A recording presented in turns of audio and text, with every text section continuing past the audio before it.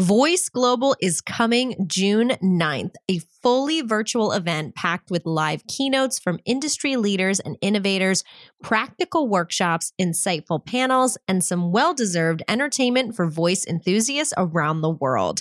Learn more about this free event and how to host a viewing party at voicesummit.ai/global. That's voicesummit.ai/global.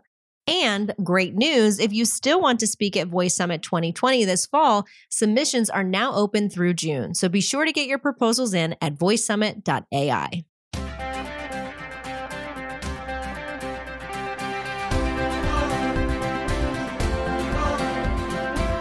Yüksel Tuğlan is a lawyer by day in Turkey, but he's also a Google developer expert. Listen as he talks about his passion for developing voice skills as well as teaching developers how to do the same, why he says translating emotions and feelings is imperative for voice skills, how he suggests hosting developer events, and what developers should know about creating voice skills. Hi, Inside Voice podcast listeners. This is your host, Carrie Roberts, and today my guest is Yüksel Tuğlan. He's a lawyer and Google developer expert. Welcome, Yüksel. Thank you for being here. Thank you for having me. So I know that you're a lawyer during the day. So I'm curious what got you interested in technology and specifically voice technology enough to pursue this on the side as well.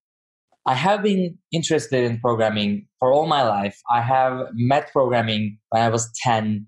And ever since then, I have been interested in web. I wanted to build things that many people would use. That got me into, building web applications. And then I went to the law school, but kept pursuing it.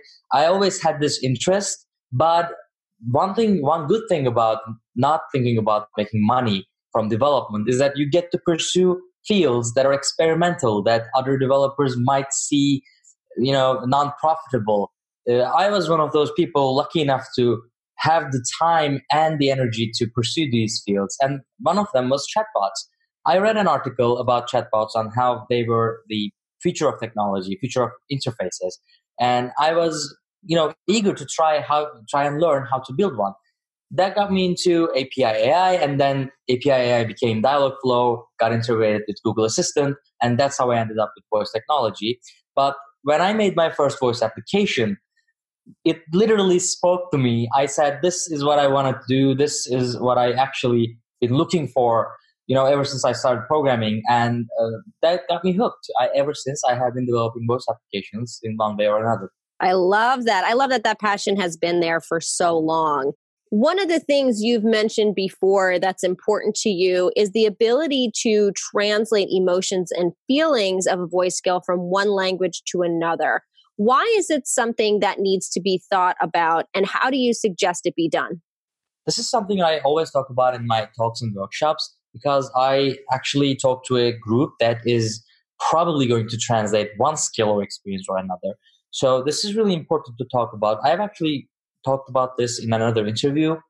Languages have, small nuances that can change the entire experiences or change the meaning of a sentence. So we need to think about these when translating an experience, because sometimes I translate an action or a voice experience or a conversation, and I take a look at the sentence. It's grammatically correct, but that's not Turkish. That's not how we would say it. We should think about, like we're writing a novel and we're trying to impress the reader. We should think about what the person or the user is going to feel when they interact with this user experience. So it's really important for developers or conversation designers to take into account what's appropriate to say in one language, or some of the little idioms or maybe phrasal verbs. We should really think about the conversational nuances before translating a skill or voice experience. That's really important. I've actually talked about Harry Potter on this subject before. I'm going to do it again. Harry Potter's Turkish translation is one of the best translations, in my opinion. I've read it in both languages, and I'm really happy that I got to read it in Turkish, because translators took the time to make the spells or the made-up words that J.K. Rowling came up with sound like Turkish. They translated them in a way that makes sense, both, as a portmanteau of two words, usually they are, and in a way that sounds Turkish, that is phonetically closer to what I'm used to hearing. And that was really important for me as a child, And it's no different with adults. We like to hear things that sounds like us and uses the words that we use. So when translating a voice experience, we should take this into account and do our research before using Google Translate or any other automated translation technology. That is a great point. And I love to hear that Harry Potter translated so well. I'm sure that's a really interesting read to read in 2 different languages. It is, yeah. Now, you have done a lot of experience in organizing and mentoring workshops and hackathons about actions on Google. And in fact, you've done over 34 events in 2 countries, 18 cities, and that was just for 2019. What got you started in hosting these events, and how do you usually run them? What got me started is actually GDG. Do you know about GDG communities, right? There are Google developer communities around the world. And I was a part of GDG Ankara. And at that point, I was already developing chatbots with API AI, or rather Dialogflow with the new name. But they were like trying to host a Google Assistant event, just didn't have anyone to talk about Google Assistant or the Actions on Google platform. So I checked out the platform and saw that I already knew the technology behind it. And I told them I could do this. And then I did, and they really liked it. And they shared that I knew this stuff with other GDG communities. Some of them called me, and then after I realized people wanted to hear what I got to say, I applied a couple events. And one way or another, I started doing this. And I really liked the fact that finally I could give back to the community that has been giving to me for so long, because I have learned a lot from developer communities in my past. And I really liked the idea of finally being able to share my knowledge and passion with them. So this is what got me started. How I actually run them right now depends on which kind of event I'm running. If I'm running a workshop, I try to keep the number of attendees between 20 to 40, because after 40, it really gets crowded and I can't answer every single question and I may miss some errors or others. But between these numbers, it's really productive. And I try to start with a mini talk, because even though we're doing a workshop, people still need to learn about the voice revolution to be actually able to appreciate the workshop itself. So I start with a mini talk. I talk about how the human to machine interaction is changing. And then I skip over to some statistics for people who likes numbers. I show them how the voice industry is growing. And then I actually talk about how many Turkish actions are there and why is this such a good field for young developers to pick a field and get used to it or get good at it, because it's a niche field. Afterwards, I start the workshop. I have a set curriculum right now. I usually start with one action that can take one input and then repeat it. And then we take it one step further in the next part, where we take that input and do something with it programmatically in the fulfillment. And afterwards, they all try it on their devices, whether it's Android phones or simulators, and they're good to go. That's the workshops that I hold for beginners. And if I'm running something more advanced, like, for example, people with intermediate programming skills, I usually go one step forward and have visual components shown to them, how you display cards, why you should display cards, how you can use carousels, and such and such. But sometimes we hold these special events where we take the whole day and start with dialogue design, conversation design, and then skip to the programming part. So it really depends on what kind of event we're running, but it's usually focused on getting the developers started because it's such a new field. In my talks, I like to focus on many different voice experiences that you can build, not just the voice skills or voice actions on Google, but smart home actions or other experiences that they can build. In talks, I try to focus on them, but in workshops, I usually focus on the programming side of Actions on Google. Well, I mean, if you're saying you do up to 40 people and you've done 34 events, that puts you at almost 1,400 people that you have influenced and taught and educated. And I want to first off congratulate you, because that's a really big deal. And the effort that you're putting in, not only for Google Assistant and voice, but in your local community. And I think that's something we don't talk about enough. So I want to congratulate you, because that's huge. And I think it's the influence you're having is tremendous, and it will be exciting to see how many people get involved and learn just from the effort and the education that you are putting out. Thank you. That's really nice. Now, do you have any suggestions for those that are looking to run a voice technology workshop or hackathon event for developers in their area? If they're listening to you and they're like, oh, I'd love to do that, what would be a suggestion for them to start? As I said, I start always with a mini talk in the beginning of workshops. I definitely recommend it because we can, teach programming all day long. Even if the attendees are already developers, we should still talk about the basics of voice because they may not be familiar with it, especially if it's an area that just got support for their language or haven't been really interested in voice industry. They need to talk about how it's growing. They need to talk about how it's changing interaction. And they also need to talk about the parts that we've already talked about, the emotions, the conversation design part.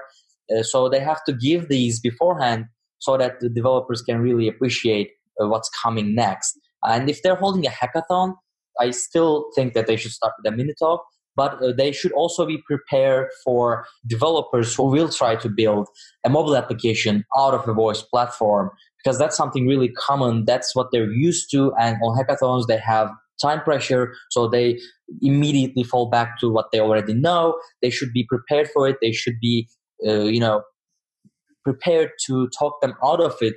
And this is actually one of the two most important suggestions. And I think this is just going to change the event for the better. And do you have any advice for the developers that maybe are attending and trying to get into voice technology?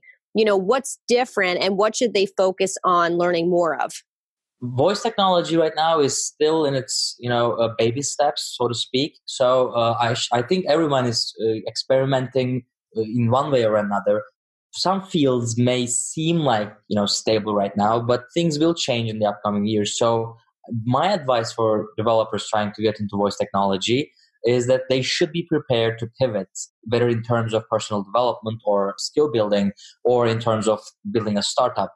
They need to be prepared for change in the platforms or in the APIs. And they should also learn more about storytelling and how they can write better dialogues, how they can write better conversations for their skills or experiences, because that's really important. We don't have the perfect AI right now, so we have to make sure that the users at least think of it perfect, think of it like it's perfect, or enjoy talking to it like it's perfect. So the way to do this is not programming good. The way to do this is to create the right conversation in the right way. So my advice would be to read about the studies that's been done before or that are being done right now. Reading the studies will help. Learning about storytelling will help. I think they should really focus on building the experience first and programming second. Yeah, I think that's really good advice. The last question we like to ask on this show to help promote voice as a whole is there a current flash briefing or voice skill or experience that you're using and really enjoying right now? I use, as a voice experience, voice search a lot because it can answer such specific questions, in such a short time. The other day, my friend asked me if he could use his Logitech K380 keyboard with his smart TV. And I knew theoretically he could because it's a Bluetooth keyboard, but I still wanted to make sure. And I asked Google, hey G, can I use Logitech K380 with my smart TV? And it just immediately gave me the answer for such a specific question. It's really impressive in the voice search department. But as a flash briefing or skill, I actually use a couple Turkish actions, and they focus around productivity. I also use the 1P actions that's focused around productivity, like the creating events, creating reminders, setting up alarms. These are really the things I use the most because it's really convenient for me. And as far as being entertained goes, I like to joke around with voice platforms as well. I ask them to give me jokes, and I use the dead jokes or pun skills a lot. I like it. Now, if people want to connect with you and learn more about anything we spoke about today, where can they do that? They can connect with me on any social platform with the username YTOLUN. It's the first letter of my name and my last name. I'm on Twitter, Instagram, and LinkedIn. They can connect with me. If they have any questions about actions on Google, I'd be more than happy to answer them. That's it. Perfect. And I want to thank you again so much, not only for being here today, calling in from Turkey, but also, again, all the work that you're doing for your community, for developers, and helping them to understand Google Assistant and voice technology and really spreading the word. So thank you so much. Thank you for having me again. This was really a pleasure of mine. Thank you for listening to the Inside Voice podcast. We greatly appreciate you being a part of our community. And if you enjoyed this episode or you like the podcast, we would love it if you would subscribe, follow, like, share, leave a review of the show. If you have any questions, comments, feedback, people you want to see on the show, things you want to learn, feel free to send us an email at keri@modev.com. That's KERI@MODEV.com. And be sure to check us out online at voicesummit.ai. Thank you, and we look forward to chatting with you next week.